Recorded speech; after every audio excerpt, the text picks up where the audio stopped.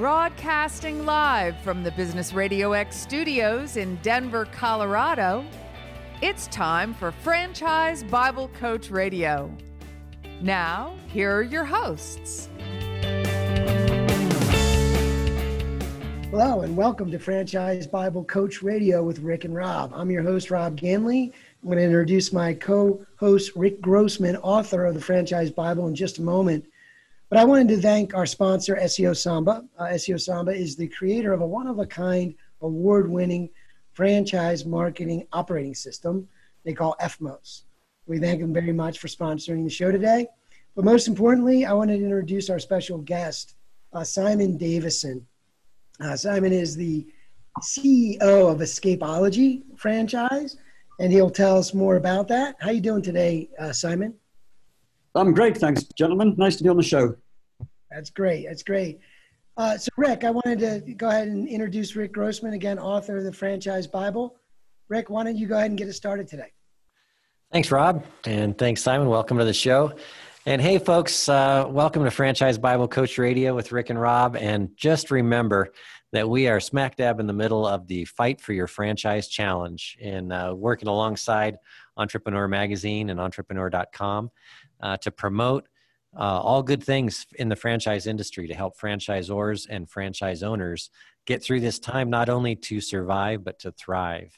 And our special guests have been giving us gold nuggets of information over the last couple of months, and we're excited to hear from Simon today and learn more about what they've been doing with their franchise operation to keep things moving right along. So Simon, tell us a little bit about Escapology and your brand and how it came to be and how did you end up in this business?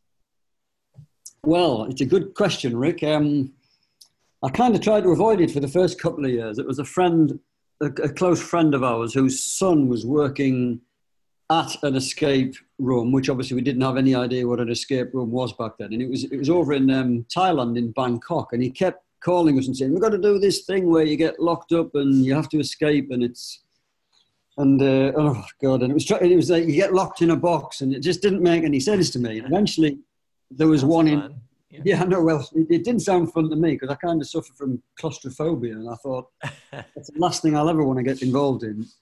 But then an escape room opened in London in the UK, and we were kind of living over there at the time. And our friend said, right, you've got no excuse. We're going to play one of these games. And of course, once we played one, it became a bit more apparent that you're not actually locked in. You know, like the fire marshals just won't kind of let that happen. You do feel very much like you're trapped in this environment, yet there's no fear factor. So I was kind of glad to get over that part of it. And it was actually quite good fun. And then it was like, oh, let's do it. Because my other business that I've been in all my life, I'm kind of a racing driver as a background, and I've got a business that skill, or whatever you want to call it, evolved into, which was working with car companies, launching cars and marketing cars and training in the car industry, and which is basically an events business. And my friend wanted us to do this because we were experienced in the events business, and an escape room venue, to me, remains like an event. It just happens every single day, you know, like in each venue. Right. Whereas so you're not pitching to Volkswagen or Mercedes or whoever to try and get another deal. It's literally you just open the doors and they shall come, kind of thing. So yeah, it was a friend really that got us into it. We did go into business together for a while, and then kind of worked out we were better off as friends than business partners. So we ended up buying their other half of them, and so yeah, that's kind of how we ended up in the business, if you like. That's awesome. And how many years have you been in the business now? Oh, right. Maths question. 2014, we first opened. So yeah, I guess we're in our 6th year now. So 6 years. Yeah. And how many units do you have open? And give us the unit. Well, we had prior to coronavirus, 56 venues that were open, and we've just signed our 75th franchise. Because obviously some of them, you know, when they sign, they don't open the same day that they sign. So there's I guess there's whatever that is. It's like 20 odd in kind of anywhere from just signing. We literally had some money hit the bank today for a new franchise, which is great considering there's a bit of negativity around, but and then there's some that signed, maybe 6-8 months ago that are about to open. But yeah, 56 open prior to coronavirus and 75 signed we've got now. So yeah, quite exciting. Congratulations! That's an awesome story. Yeah, thanks. Yeah, we didn't expect it when we first decided to build one. I have to tell you that, but yeah. It's a good story. We just need to get them all reopened again now so we can get back to having some fun and making a bit of money. That's right. Well, with that being said, and that's actually very inspirational. And, I've heard time and time again in the last few months, everybody, all the leaders, us guys leading companies, keeping our heads down, keeping our teams focused and moving forward through this and not pausing, not stopping, trying to continue through the best that you can given your circumstance. So it sounds like you're doing that, but let me ask you, how has your leadership style evolved during this time? And, I guess you had to obviously adapt, right? And make some decisions but how have you led through this? That's a good question. That's got me thinking.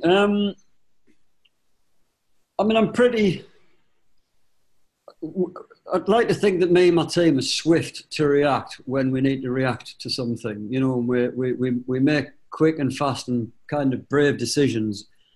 So I think that was the initial thing. And also, I'm very driven by data, and, with a lack of business, I've kind of found another outlet for my desire to look at stats. And it was actually studying how the COVID-19 sort of pandemic was spreading. So Italy were the first, there's the Chinese data that you couldn't really rely on too much, but Italy kind of led the way with what was happening. And I saw that the UK was 14 days behind and still are actually. We must be, I think we're like 9 weeks into when I started doing all this data, and we're still tracking pretty consistently, as is the US, a little bit slower because it's a much bigger place, the US. But having that data has really helped. And I worked out, I remember one of my partners, he said, I can't believe we've been closed for 30 days. It should be like 10 days. And I said, you've got no chance. It's not going to be open in 30 days time. Oh, no. I am the eternal pessimist, by the way, I should warn you. But I just knew it was going to be a while. And I thought, we need to batten down the hatches like really fast and really quickly here. And I've got a fantastic team, and they've all been superb. And we kind of left we stopped working in our office. I think it was about the 15th of March. It was pretty early.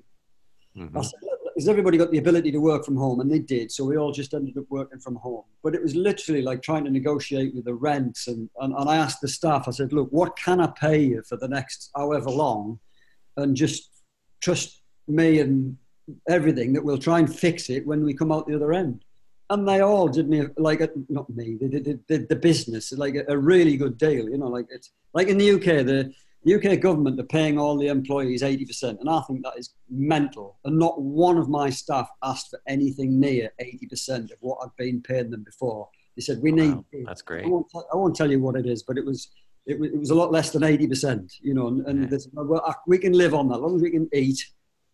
Keep our shelter over our heads and all the rest of it. So I kind of did those deals, and we've got deals with, I don't want to go into it because there's probably some confidential information, but just people that we've got licensed deals with, and the rents and the utilities, and we have about 30 apps that run the business, everything from booking engines to project planning to staffing platforms, and we did a deal with absolutely everybody, and everybody came to the table. Everybody, without doubt. Actually, I'll make an exception because we couldn't get a deal from Amazon because there's no one to speak to. So the web server, we didn't get any discount, and we didn't get any discount off Google either. It's a bit worrying when they've probably got more money than everybody else put together. But the people we could talk to, and I'm literally talking, Verizon and the electric companies, they all did as a deal. And that all happened within a few days. We were kind of, so it was battening down the hatches to reduce the costs was the first thing that we did. And then I guess just be patient, and then just try and predict what's going to be happening down the road, and communicating as much of that as possible with your franchise network all the time as well, of course. But they were great, to be fair. They were all, and still are. The whole network is so positive, despite us all having had a right financial kicking. Because literally, when the doors close, we don't make a bean. You know, nothing comes through the door at all.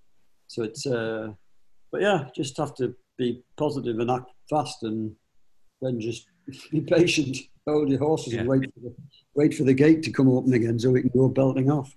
Yeah. Well, I liked how you said that you were, I think you said swift and brave.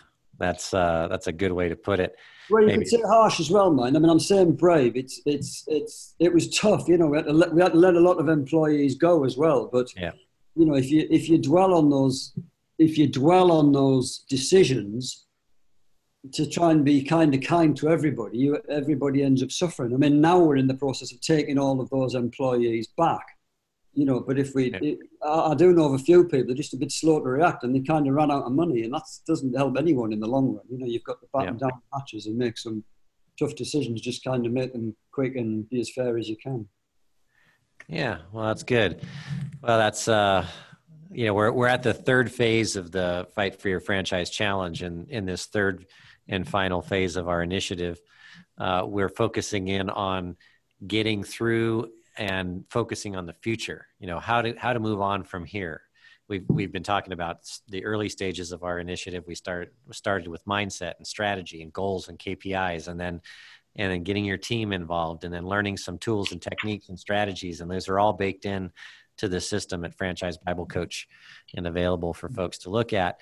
But now we're looking at the next few weeks. We're looking at how do we go on and reopen and get back to it, and what things are important. And we've been able to glean from our experts that one of the most important things is that your guests and your customers feel safe, and they feel trust. And they know that coming to your establishment is going to be safe, and that they're going to have fun as well, right? So tell me a little bit about your franchise owners and how they're dealing with the pandemic, and what the plan is as they start to get reopened. I mean, I think, as you say, it's important that we convey a message that we understand, you know, whatever risks and dangers kind of remain out there. I think that we're very, very lucky in the business that we're in, because I genuinely don't think there is a safer form of entertainment than escape rooms. Although somebody said the other day, what about a drive-in cinema? And I'll accept that that's safer, because you literally get in your car and you never get out. At our venue, more square footage. Yeah. At our venue, you do have to get out. But we always have run private experiences. We've got some competitors, and they've always bundled everybody together, and we've never liked that. You know, we've always run it privately. So whatever group that you turn up to our venue to play with is the only people that you're going to kind of come into contact with. So we're off to a flying start anyway, in that it's a private experience in a sort of closed environment. We're pretty famous for keeping the place spotlessly clean anyway, and obviously we've raised the bar like as high as it can be raised, as far as sort of disinfecting rooms between games and everything. And we've kind of restructured how the games, like the time between games, and you know, just we were famous for having great lobbies and people hanging around in the lobbies, and that famous lobby is just on a bit of a pause at the minute. And it's a contactless experience. They book online, the waivers are online. They come in, the guy kind of says, your room's over there. And the way that we communicate into the room, I don't know how much you know about it, but it's over a TV screen, so you can't get much more socially distanced than that. Your game master's talking to you through, you know, speakers in the ceiling and all the rest of it. So, we're lucky, you know. So now we've just got to convey that message that we've been blessed with anyway, just because of the kind of business we're in, and then and then explaining to our kind of clientele what differences are being made because of the coronavirus thing. And you know, it's just we're becoming experts on disinfectants and all the rest of it, and you know, fog machines that clean the room and everything else.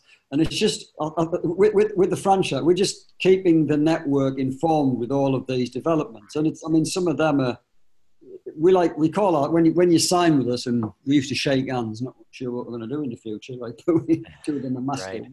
But we call it a family, and when they're in the family, like, they're in the family, you know. So it's, and it is, we all learn from each other, because I mean, I've got I've got my own experiences, my own business background and all the rest of it, but some of my franchises make me look like I've just opened a corner shop for the first time. You know, they're very experienced business people. I mean, one of the first ones, he arrived in his private jet, you know, oh dear me, wow. And there's a great deal of experience, and there's a great deal of enthusiasm and a great deal of variety. You know, I've got the guys that are going into business for the first time, right through to my man with his own jet and 15 different, you know, family entertainment centers and everything in between. So I mean, tomorrow we're on another Zoom call, and most of them usually turn up on these Zoom calls, and we just kind of share ideas. And I think that's always been part of what we do, and it's just become a more important part.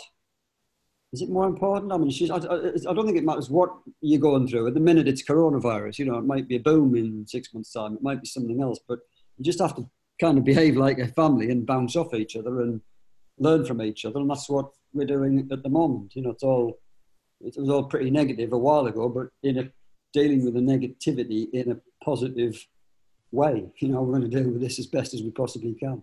So it's just, I guess it's communication, just make sure that everybody's communicating, and it's our role as the franchisor, if you like, as the head of the family, if that's such a thing, is to make sure that it's communicated to everybody as best you can. I mean, not everybody listens, but that's another story. We've got to do our best to try and make that happen. Yeah, as you're talking, and we get this with almost every interview we do, and we're all franchise people, right? We've been in the industry a while, and we believe in the concept. But what strikes me in this particular scenario is the immense benefit of just being in a franchise, right? Being part of a family, right? The idea of being in business, for yourself, but not by yourself. Yeah, right? Yeah. Well, I'll give you a great example. Like, so we've got a great marketing initiative, and most of the franchise buy into this initiative. And you know, when you've got 50 people pooling in, I mean, normally we pay like the lion's share as the franchisor. So the first venue, let's say you're doing your marketing for anything, your first venue is going to cost you a lot of money because you have to do all the creative, all the videos, all the carousels for Facebook and all the rest of it. But then you divide it amongst 50, it's not expensive anymore, is it? So when that was one of the things that went straight away, bang, get rid of it. We don't need to do any marketing if we haven't got any venues open. So that agency, again, another example, they just said, right, no problem.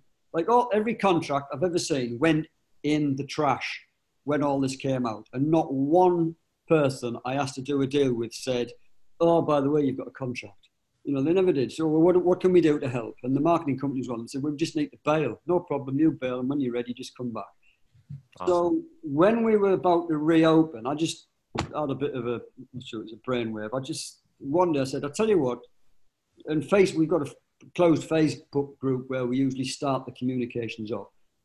So I want to create a marketing war chest, and I want you to contribute $100 each. So we've got 56 franchises that are open. So there's $5,600 like that. Yeah, and I won't tell you which one of the people didn't want to pay. I won't say that on private jet in the same sentence, but I might have to edit that bit out. But anyway, everybody paid, bar a couple, and even then, in the end, oh yeah, okay. So I've got $5,600 now to create what I called the marketing war chest to get out of, you know, like we'd never had to do a post that said we will be reopening in 5 days' time, you know, because no one's ever closed, and now suddenly I've got 56 venues closed. So from that marketing war chest, just everybody's contributing $100 each. Everybody who's paid $100 has $5.5 grand's worth of marketing materials. So there's one example of why you're kind of better off being in a franchise, because you're just dividing the problem, and then each of those franchises looks like they've got $5.5 grand's worth of marketing materials being put out on Facebook, emails, and whatever. You know, but that's just one example, but it was a good one. I thought, well, how good is that? And for once, we paid $100. Normally, we pay the lion's share, and then hopefully get everybody to contribute, and then that'll kind of, you know, we'll get our rewards that way. But this one, I thought, that's brilliant. You know, for $100, I too have a $5,500 marketing war chest. Mm-hmm. So you have a favorite story, or maybe an example of, you talked a lot about your network and your franchisees, right? Any innovation ideas from that side? And did they bring you any ideas? Any ideas for the future, possibly? How are they shaping some of this, if at all? Yeah. Oh God, it's interesting. That I mean, yeah. I mean, what's the best way to describe this? There's so many good ideas out there, and I feel like it's my job to kind of police them all and decide which ones of those ideas need to be rolled out. And I think the more that we all work together, the more that I'm kind of trusted on behalf of the franchisees to make a sensible decision. I mean, my mind's wandering a bit at the minute because I mean, you know, I'm sure I don't know how you guys are engaged on social media, but everyone's a politician at the minute, aren't they?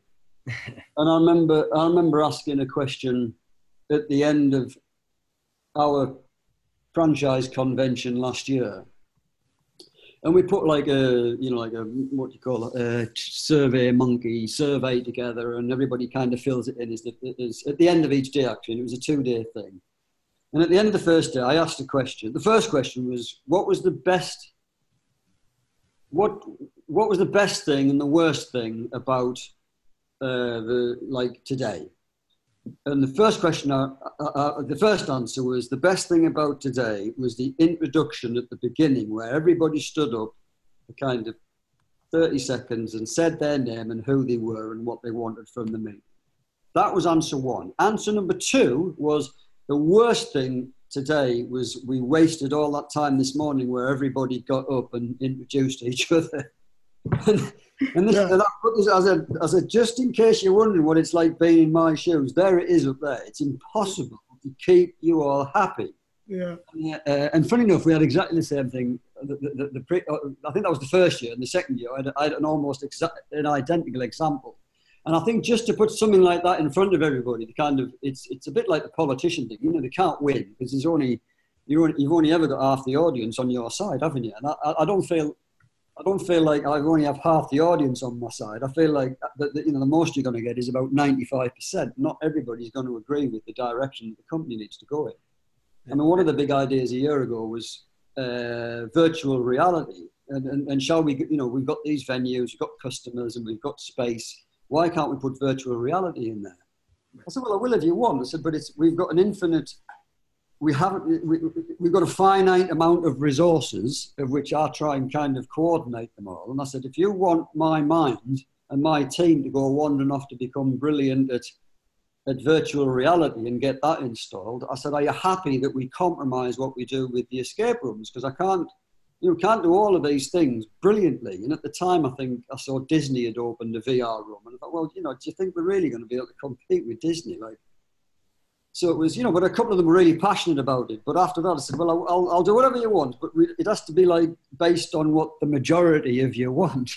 And anyway, we decided we'd go off and focus on trying to be the best escape room company in the world rather than a bit of a jack of all trades. Yeah. You do get, so that's the fun and the challenge, if you like, when everybody, they're full of ideas, and I guess our role is to try and police those ideas so we channel ourselves in the right direction. So, but there's never a shortage of ideas, that's for sure. Yes, those ideas are wonderful. I always love to tell the story. I worked for, when I was a young man, I worked for McDonald's, was my first job. Right. In California, and I worked for a gentleman named Herb, and and he was the original inventor of the Egg McMuffin, Herb Peterson. There you go. And he was a crewmate. He was a manager at the time, and a franchise, worked his way up to be a franchise owner, and then invented the Egg McMuffin, changed the way we all eat breakfast, and it came from the front lines of the franchise. Right up to corporate, and there you go. Egg McMuffins were born.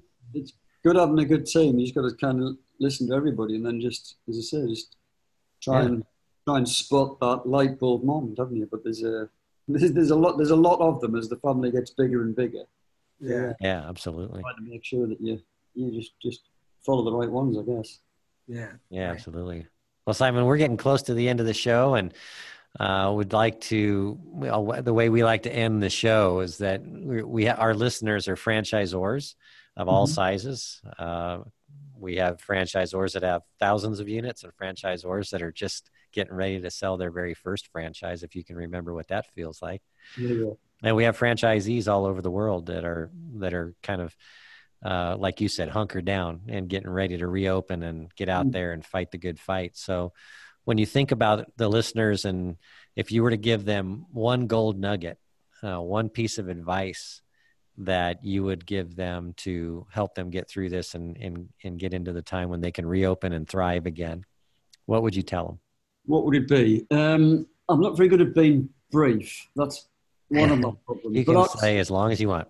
Right. Well, I've been doing stats on the whole COVID-19 thing, like you can't believe. And I think it kind of reminds me of a little bit. I mean, I know it's been tragic. We've all seen the horror stories, and I'm not trying to underplay that for a split second.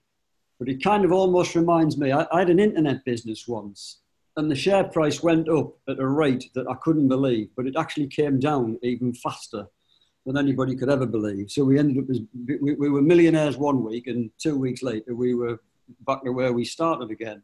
And I'm kind of saying, obviously it depends where you are. And as I said, the US is a little bit slower, and I'm sure that's where like the vast majority of your audience is. But when you do look at the stats closely, like I have, and like the odds of me dying from COVID-19, I think I wrote it down somewhere. It's like it's 0.0006%. I mean, it's so remote. It's an evil thing that picks on the vulnerable and the old and the care homes and all the rest of it. And for sure, we need to work out a way of protecting the vulnerable audience. But for a normal, healthy audience, it's not. I mean, it's been grim, but it could have been a lot grimmer. You know, but for a normal, healthy audience, it's not what it could have been. It's to say the graph's coming down as fast as the graph went up, and I think people are kind of slowly working that out. And I mean, we've opened the doors of 14 venues up to now, and we're like at the weekend we tracked at 56% of what we'd done for the same 3 days last year, and I'm like really, you know, buoyed by that. I think that's a great sign. So I actually think confidence will come back quickly. I do think we all have to be aware, and I think we all have to be careful, and I think the vulnerable have to, you know, it's probably a slower path for them. But I think for the general healthy people, you know, as long as we do observe sensible social distancing without it being paranoia and a few, I think it's going to be quite a quick recovery. So that's my view. And I've studied quite a few numbers to try and kind of come up with that, but hopefully it'll be true.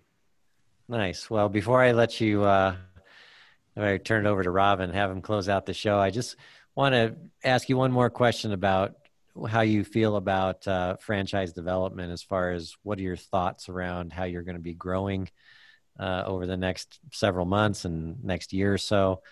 It sounds like you're getting a lot of inquiries and you're closing some deals. So that sounds like there's a lot of folks coming to you. So have you changed your strategy at all? And then give us your website so that we can find you.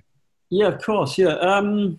I think we've always been, I just think being fair and open and honest with the people that want to come and be part of your family has always been key.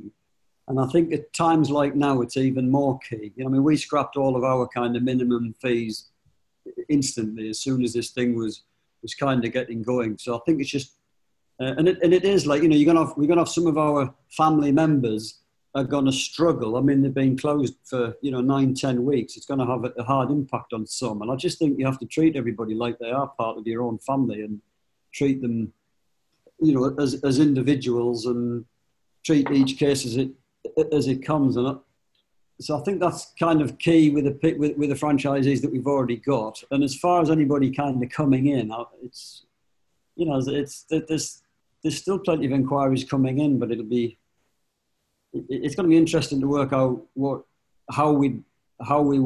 sort of deal we would structure for them going forward. But I think it's a fairly straightforward model that we have anyway. So I don't see much difference.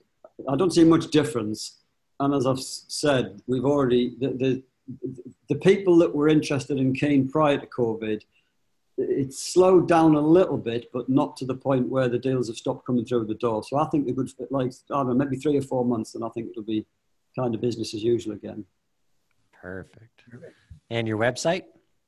It's escapology.com. Quite an easy one, really. Or Escapology. I keep forgetting to do the American. The American version, Escapology. Nice. .com. And what fun. It's a fun business and a lot of fun for folks to try something new. So check it out. We also will add your logo and link to our Wall of Fame on the Franchise Bible Coach website, and people can click through to your website there as well.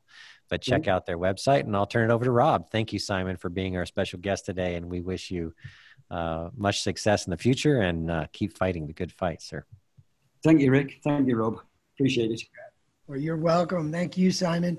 Again, that's Simon Davison, CEO of Escapology. You can find them at escapology.com. I also want to thank our sponsors, Franchise Bible Coach. Don't forget the Fight for Your Franchise Challenge and the no-cost consulting. You can go to franchisebiblecoach.com and learn more about that. And, of course, check out our sponsor, SEO Samba. You can find them at seosamba.com and learn more about their franchise marketing operating system. Thanks so much, guys. Well, bye for now. Bye, everybody. Thanks, Simon. Cool.